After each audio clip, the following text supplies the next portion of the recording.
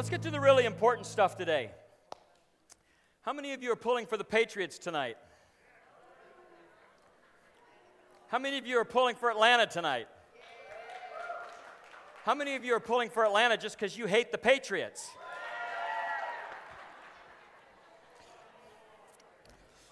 All right, well,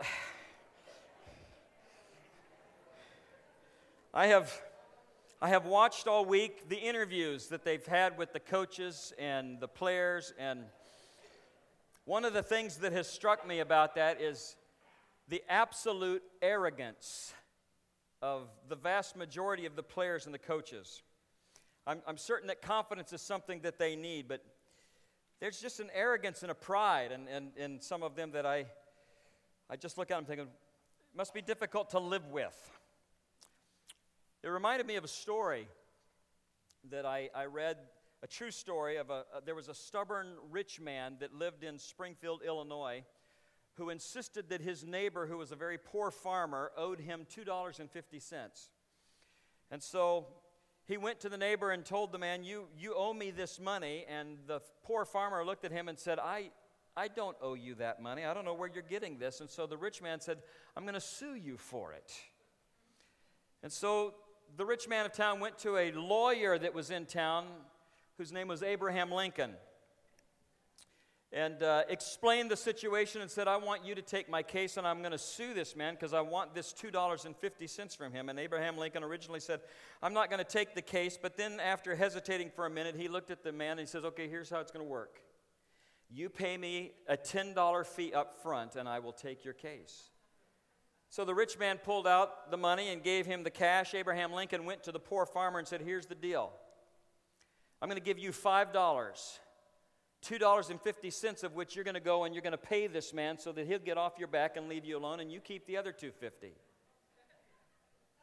Of which the poor farmer went and gave the $2.50 to the rich man. The rich man was satisfied. Abraham Lincoln got to keep $5. The rich man got paid $2.50 and got to keep $2.50, and it cost the rich man $10 because he was a stubborn, proud man. I'm not going to ask you to raise your hand, but how many of you have ever been accused of being stubborn? You're raising hands anyway. You know what that proves to me? You wear it as a badge of honor. I'm stubborn. People look at me and say, I'm stubborn. You know, stubbornness and pride grow from the same tree. And as I was trying to think of a passage of Scripture that I could use today that might have some semblance to, that I could at least use it partially because it's Super Bowl Sunday, I'm drawn back to a passage of Scripture that actually I preached about last week, but would like to finish that verse. And so if you have your Bibles, you can turn to 1 Peter chapter 5. And I'm going to be highlighting the end of verse 5. Last week we talked about, it was the Sunday we brought new members in, and so we were talking about characteristics of a healthy church. And in 1 Peter 5:5, and then also in James 4:6, these same words are repeated, but it starts out, young men, in the same way be submissive to those who are older, all of you. Clothe yourself with humility toward one another. And then we get to this line here, because God opposes the proud, but he gives grace to the humble. God opposes the proud, but he gives grace to the humble. Father, I pray over these next few minutes that you will begin to speak into our hearts and minds in a way that only your Holy Spirit can do, and confront us as to the shape-shifting nature of pride within our life, and that you would lead us to places where we're more holy because we're more humble before you. In Jesus' name, amen. Pride will kill you forever. Pride is the sin most likely to keep you from crying out to a Savior. Pride is what keeps you when you're in these moments of conviction, when the Holy Spirit is telling you that you need to give up the rights to your life and offer them to a Savior who loves you, and you will stand there and you resist what the Holy Spirit is telling you because you don't think you need a Savior. Those who think they are well will not look for a doctor. And as seriously dangerous as pride is, it's equally hard to spot. Because when it comes to diagnosing our own hearts, those of us who have the disease of pride have a hard time identifying our own sickness because it affects our eyesight. It causes us to view ourselves through a lens that colors and distorts the reality. Pride will paint even the ugliness of sin in our own life as something that is beautiful and commendable and justifiable when we look at our own life, because we can all make excuses for ourselves. And we can't conclude that we don't struggle with pride because we don't see it within our hearts. I was going through a list of articles and books as I was preparing this week and came up with hundreds of different symptoms that might indicate pride within our life. And I began to jot down a few of them today, and I thought, let me read a few of these just to see if, like you, the Holy Spirit begins to speak, or like me, the Holy Spirit begins to speak to you, that maybe there's something to this that needs to be applied to our life. If perhaps you look at those who are less educated or less affluent and less refined as less successful than yourself, you may be dealing with issues of pride. Do you think of yourself as more spiritual than your mate or others within your church? Do you have a judgmental spirit toward those who don't make the same lifestyle choices that you do? Do you have a sharp and critical tongue? Do you frequently correct or criticize your mate or your pastor or other people in leadership? Are you proud of the schedule that you keep, how disciplined you are, and how much you are able to accomplish in comparison to other people? Do you generally think that your way is the right way, the only way, or the best way? Do you have a touchy and sensitive spirit? Are you easily offended, and do you get your feelings hurt easily? Trying to leave a better impression of yourself than what is really true, would people in the church be shocked if they knew what you're like in your own home? Do you have a hard time admitting when you're wrong? Do you have a hard time confessing your sin to God and to others? In fact, when you're praying to the Lord, do you just ask Him, forgive me of my sin, or are you really, really specific because you know exactly what your sin is? But in a general prayer, you don't have to admit it. Do you resent being asked or expected to serve your family or your parents or others in some way? Do you become defensive when you get criticized or you're corrected and instantly try to cut the other person off and find faults in them that would disqualify them from being able to correct you? Are you a perfectionist? Do you get irked and impatient with people who aren't? Do you tend to be controlling of your mate, controlling of your children, your friends, or those in your workplace? Does your husband or wife feel like they can never measure up to your expectations of what it means to be a good spouse? Or ladies, does your husband feel that he can never measure up to what you think a spiritual leader should look like? When other people want to talk to you about their difficulties, do you interrupt them so that you can tell them how much harder your life is than what they're personally going through right now? Do you worry about what others think of you? Too concerned about your reputation or the reputation of your family? Do you neglect to express gratitude for little things, whether it be to God or for others? Do you neglect prayer and reading of the Word every day because you're trying to tell God, I've got this and I don't need you? Do you get hurt if your accomplishments or your acts of service are not recognized and rewarded? Do you get hurt if your feelings or opinions are not considered when somebody around you is making a decision and it's made without informing you or asking your opinion? Do you get mad at that? Do you react to rules? Do you have a hard time being told what to do?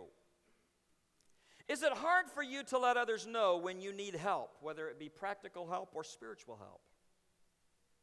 When is the last time you said these words to a family member, to a friend, or a coworker?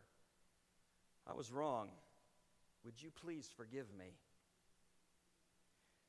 And lastly, are you sitting here thinking of how many of these questions apply to somebody that you know and wish they were here to hear them? Feeling pretty good about yourself that none of these really apply to you. You might have a problem with pride. If you have your bulletin, there's an outline of the message there. The first point that I would like to talk about today is pride's center.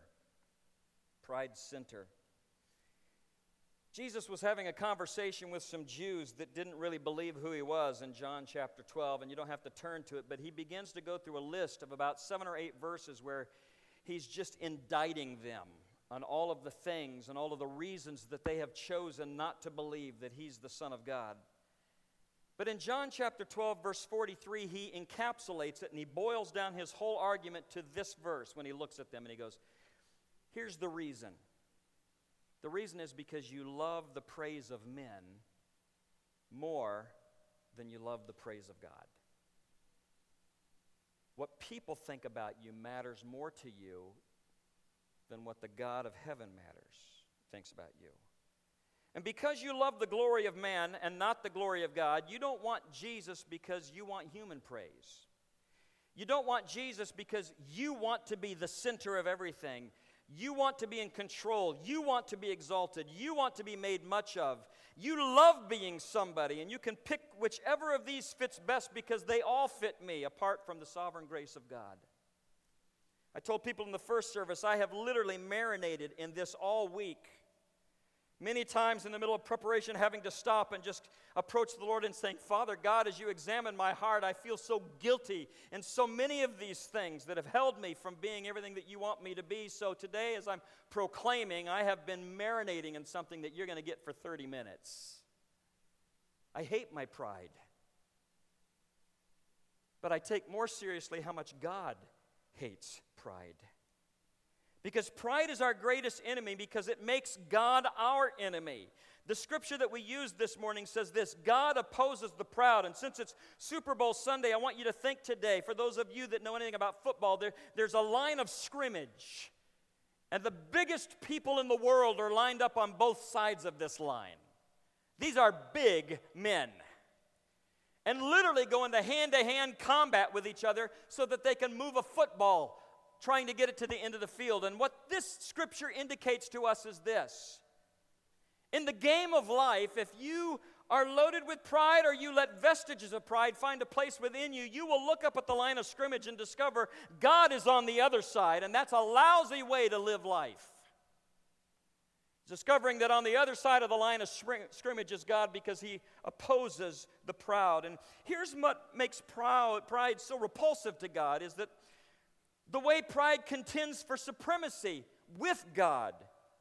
Pride is not one sin among many. It's in a class by itself. And other sins lead the sinner further from God, but pride is particularly heinous in that it attempts to elevate you above God. That you would take supremacy over him. So pride is not just a sin, it's the mother of sin. In fact, we discover in John 8:44, it talks about Satan being the father of lies. He's the father of evil. If he's the father of evil, then pride becomes the mother that gives birth to other sin. Because pride will lead you into lying. You tell a lie because you're too proud to admit you were wrong or that you did something wrong. But the problem is so much bigger. Pride just doesn't tell lies. Pride is a lie. Because it tells you that you're somebody that you're not. Pride is self-obsession. It's preoccupation with ourselves. Therefore, it's a lie about the reality of our lives. It says that I am worth thinking about all the time. And it wrongly assumes that everything in your life should revolve around you. And pride deserves to die. But it's hard to spot. And it's harder to kill. Because pride is a slippery sin because it keeps changing or shifting shapes within our life. Jonathan Edwards said this, pride is the most hidden, secret, deceptive of all sins. And sometimes it comes out in conversations with ourselves in different ways. And I was just thinking this week about conversations where I've discovered in my own life where pride can be an issue. Such as if I'm driving away from a meeting and I'm thinking, boy, I like the way that meeting went. You know, that meeting turned and became really, really successful when I thought of a question that nobody else thought to ask. And boy, wait a minute. That's such a prideful thought, man. It sounds like I'm taking credit for a meeting that's going well. I'm such a prideful person. Would you please forgive me? Man, I hate my pride. Meanwhile, 3 seconds later, as I'm driving home, the thought comes to my mind, I fight pride pretty hard. I'm glad I caught that initial prideful thought right there at the root. I wonder if everybody else in our church is aware of their prideful nature as much as I am. Wait a minute. It just happened again. I'm proud in my awareness of my pride.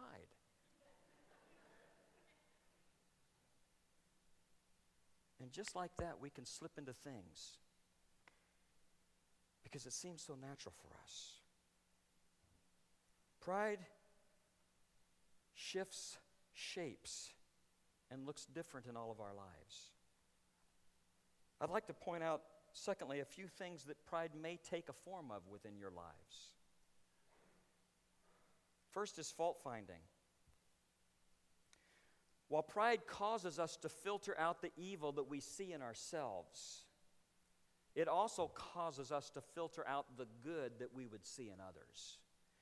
And as you begin to shift the way that you see others, what falls out the bottom is all of their faults. And so we become better at seeing the weaknesses and failures and faults in others than we are seeing the great things that God may have placed within their life. So when I'm sitting here in a sermon and I'm studying a passage, it's pride that prompts the terrible temptation within my heart to skip the Spirit's surgery on my own heart and instead draft a mental plan of a potential conversation that I'm going to have with people who really need to hear this today. So I'm going through the Word, and as I'm reading it, I'm thinking, oh, I see a face with that verse. I can't wait to call them and say, hey, I need to talk to you. All the while, squirming away from the surgery that the Spirit wants to do in my own heart. Spiritually proud person shows it in finding fault of other saints. The genuinely humble Christian has so much to do at home and so much to do in their own life that they see so much evil in themselves that they are not apt to be very busy trying to dig it out of the hearts of others. Fault finding is a shape that it takes from time to time. It might take the shape of a harsh spirit. Those who have the sickness of pride in their hearts speak of other people's sin with contempt and irritation and frustration or judgment. Pride is crouching inside of our belittling the struggles of others.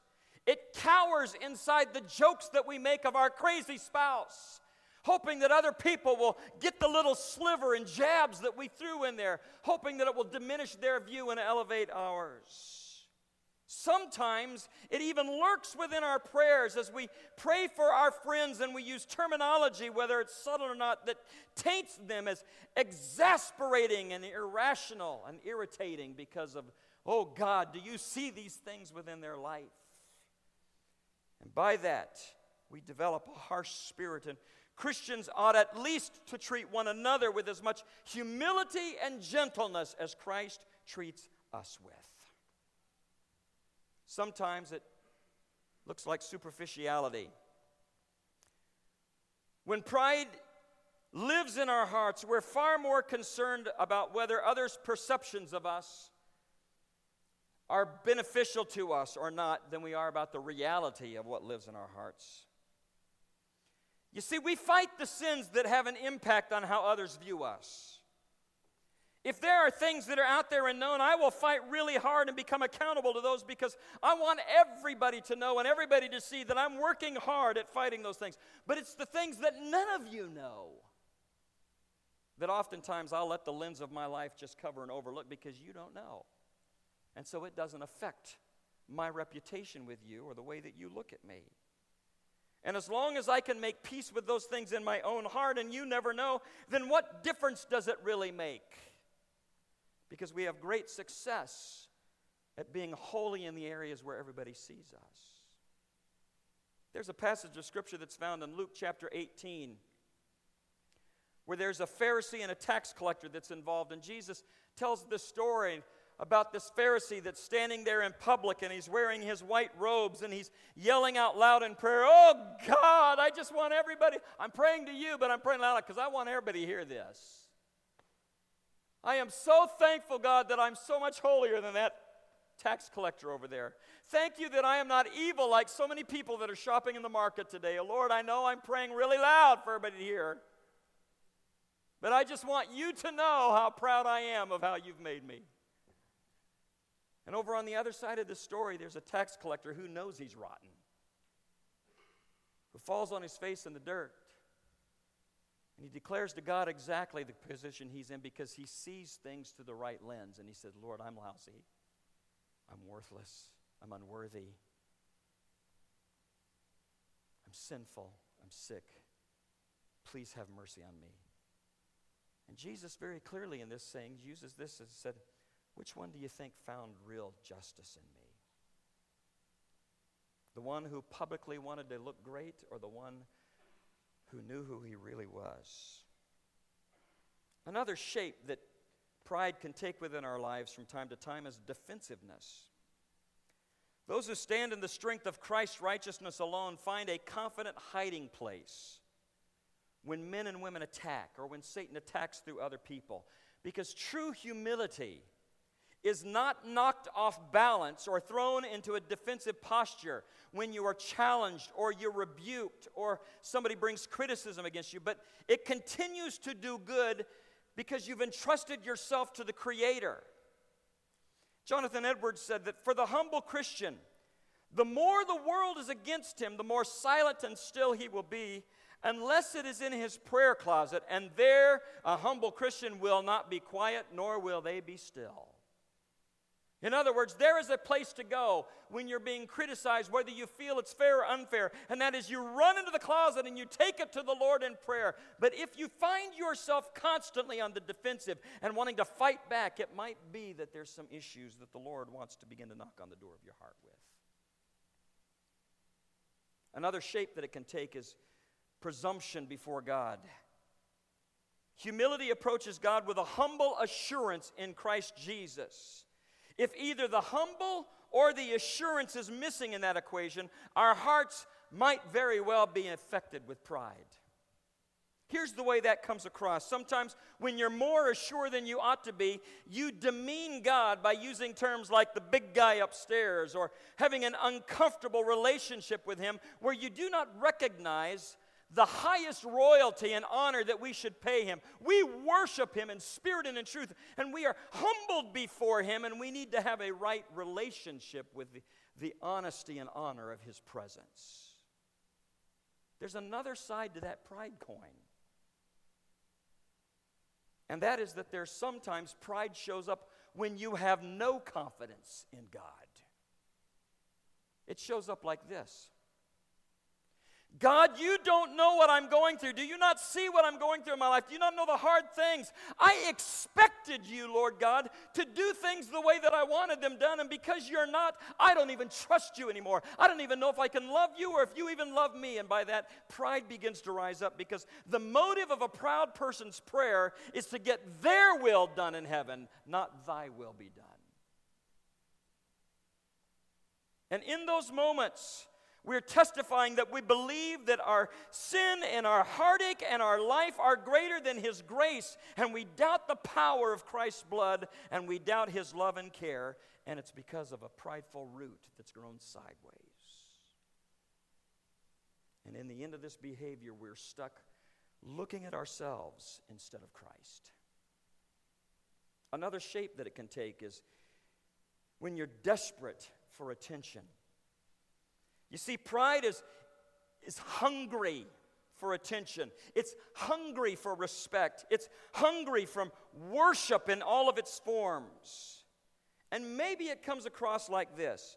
maybe it sounds like shameless boasting about ourselves, where we're constantly telling people, you should admire me, you should respect me because this is what I've done and this is what I do. Or maybe it's being unable to say no to anybody because pride within you has led to a place where you need to be needed.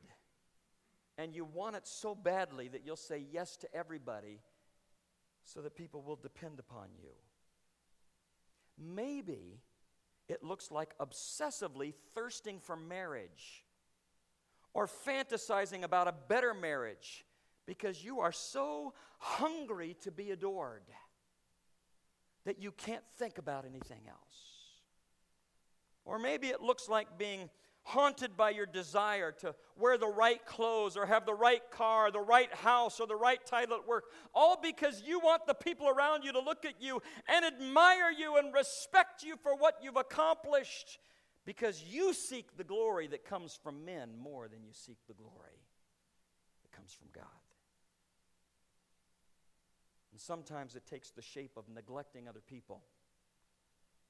Pride prefers some people over others. It honors those who the world deems worthy of honor, and it gives more weight to their words and their wants and their needs. Listen, I will admit to you, there is a thrill that goes through me when people of high power and high authority acknowledge me and recognize me. Unconsciously or consciously, there's something that's fed in my spirit when people that I admire say something or point me out in public, and it just feels good. But in that feeling of good, if it gets to a point where you begin to neglect those that can do nothing for you and their opinion of you doesn't matter, then you've stepped over the threshold of what is healthy and beneficial to your spirit to that which may very well begin to lead you down a pathway of craving that. And maybe more of us struggle with pride than we thought.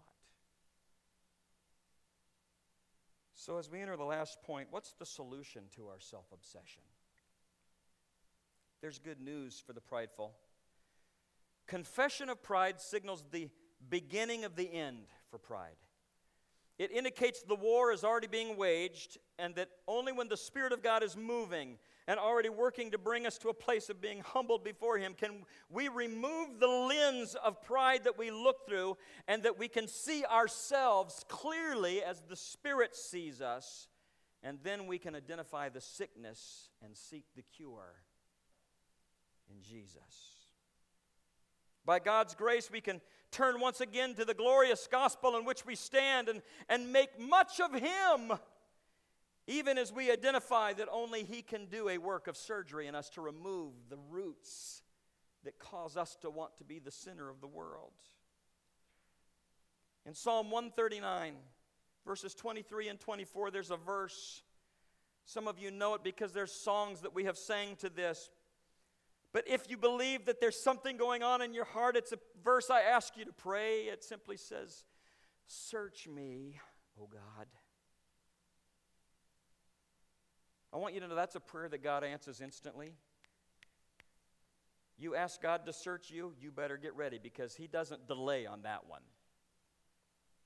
Search me, O God, and know my heart. What He's really saying here is, when you search me, you're going to see things in me that I don't like, so help me to know my own heart from your eyes.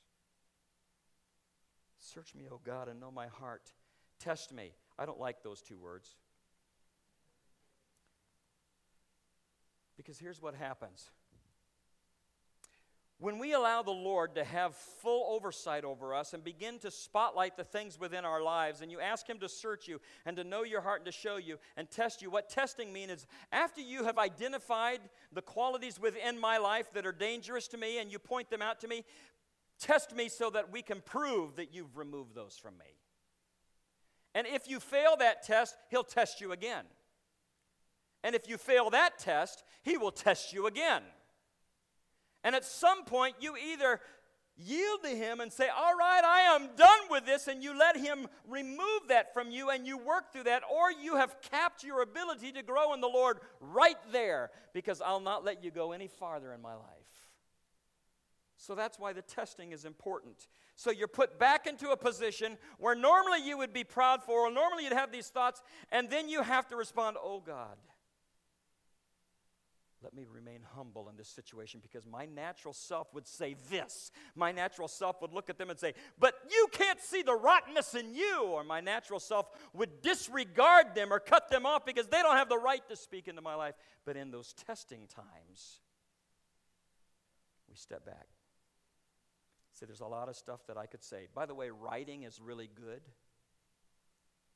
Go home and write out everything you're feeling, and then burn it. You get the joy of expressing all those things without the harm of living with the consequences. Test me and know my anxious thoughts, and see if there's any offensive way in me, and lead me in the way everlasting. C.S. Lewis says this: true humility is not thinking less of ourselves, but thinking about ourselves less. Just the problem of pride does not boil down to whether we think high thoughts or low thoughts. It's the thoughts that we think about ourselves all the time. And humility can set you free, because when you think about yourself less, you're free to think about Christ more. And you begin to put more of a trust in Him. And humility puts you on a path of grace that pride puts you on a path of opposition. Here's the issue. We live in a society that says submission is weakness. Pride is power. And it's exactly the opposite spiritually. Jesus said, humility is power. Pride is weakness. Because one is based on my nature and the other is based on yours. And so part of the aspect of us in dealing with these things within our life is literally saying, Lord, I submit because I want to live within your power, and I want to see what it's like to live in a place where in my submission your strength rises up. Because here's what happens. Every one of us are prideful in some ways or another. And the collision with your pride and the glory of God will end in one of two possible crash sites. Listen to me, please. Listen to me. There's only two ways that this ends. You either crash with your pride, having not dealt with it, and go to hell, or you crash at the foot of the cross. Only two places that you will crash at. You will either pay for your own sins, or Christ will pay for your sins on the cross. And hell is like an eternal crash site, a crime scene that never ends. It's a horror movie in which there's no closing credits because the movie never ends. But God in His mercy has made another way. The Son of God emptied Himself by taking on humanity and humbled Himself by obeying to the point of death, even death on the cross. And God sends His Son to vindicate the worth of His great name, which sinners have defamed. And so the sacrifice of Christ absorbs and satisfies the wrath of God against our own pride. And it's called atonement, when He took our place as the propitiation of our sins.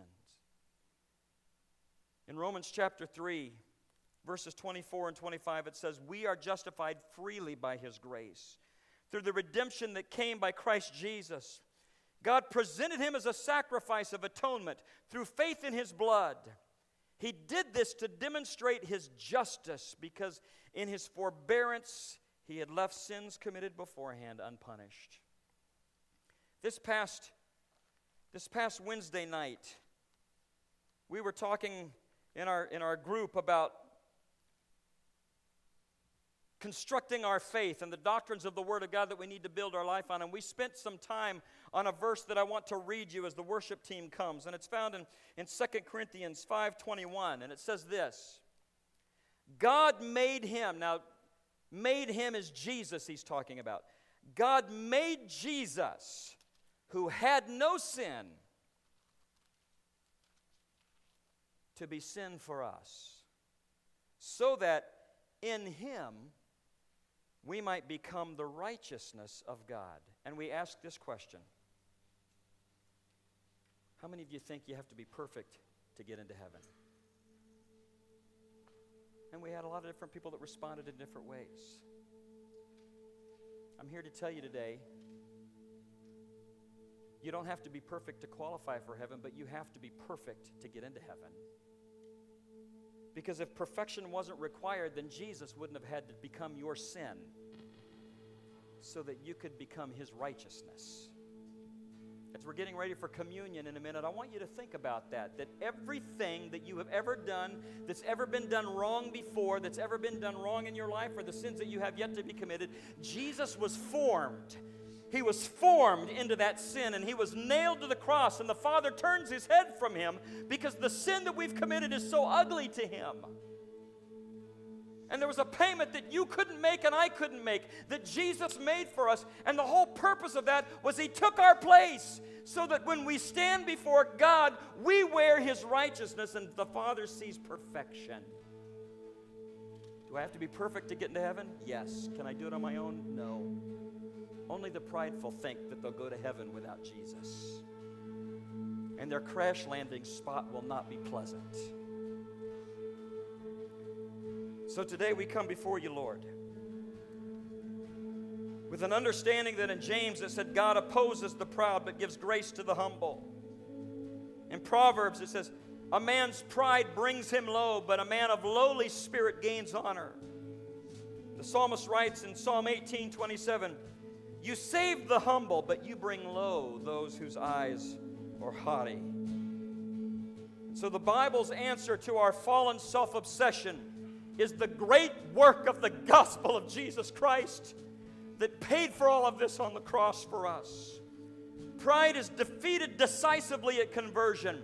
It is progressively sifted out of your life through sanctification.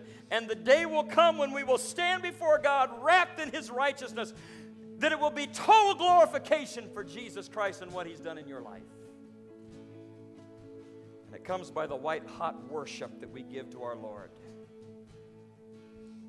So today, which side of the line of scrimmage are you on? Because God opposes the proud, but he elevates the humble. Would you stand with me as we sing? Brothers, if you'd begin to distribute the elements. As they're being handed out, if you would hold the elements until everybody was served, and then I'll lead us in communion.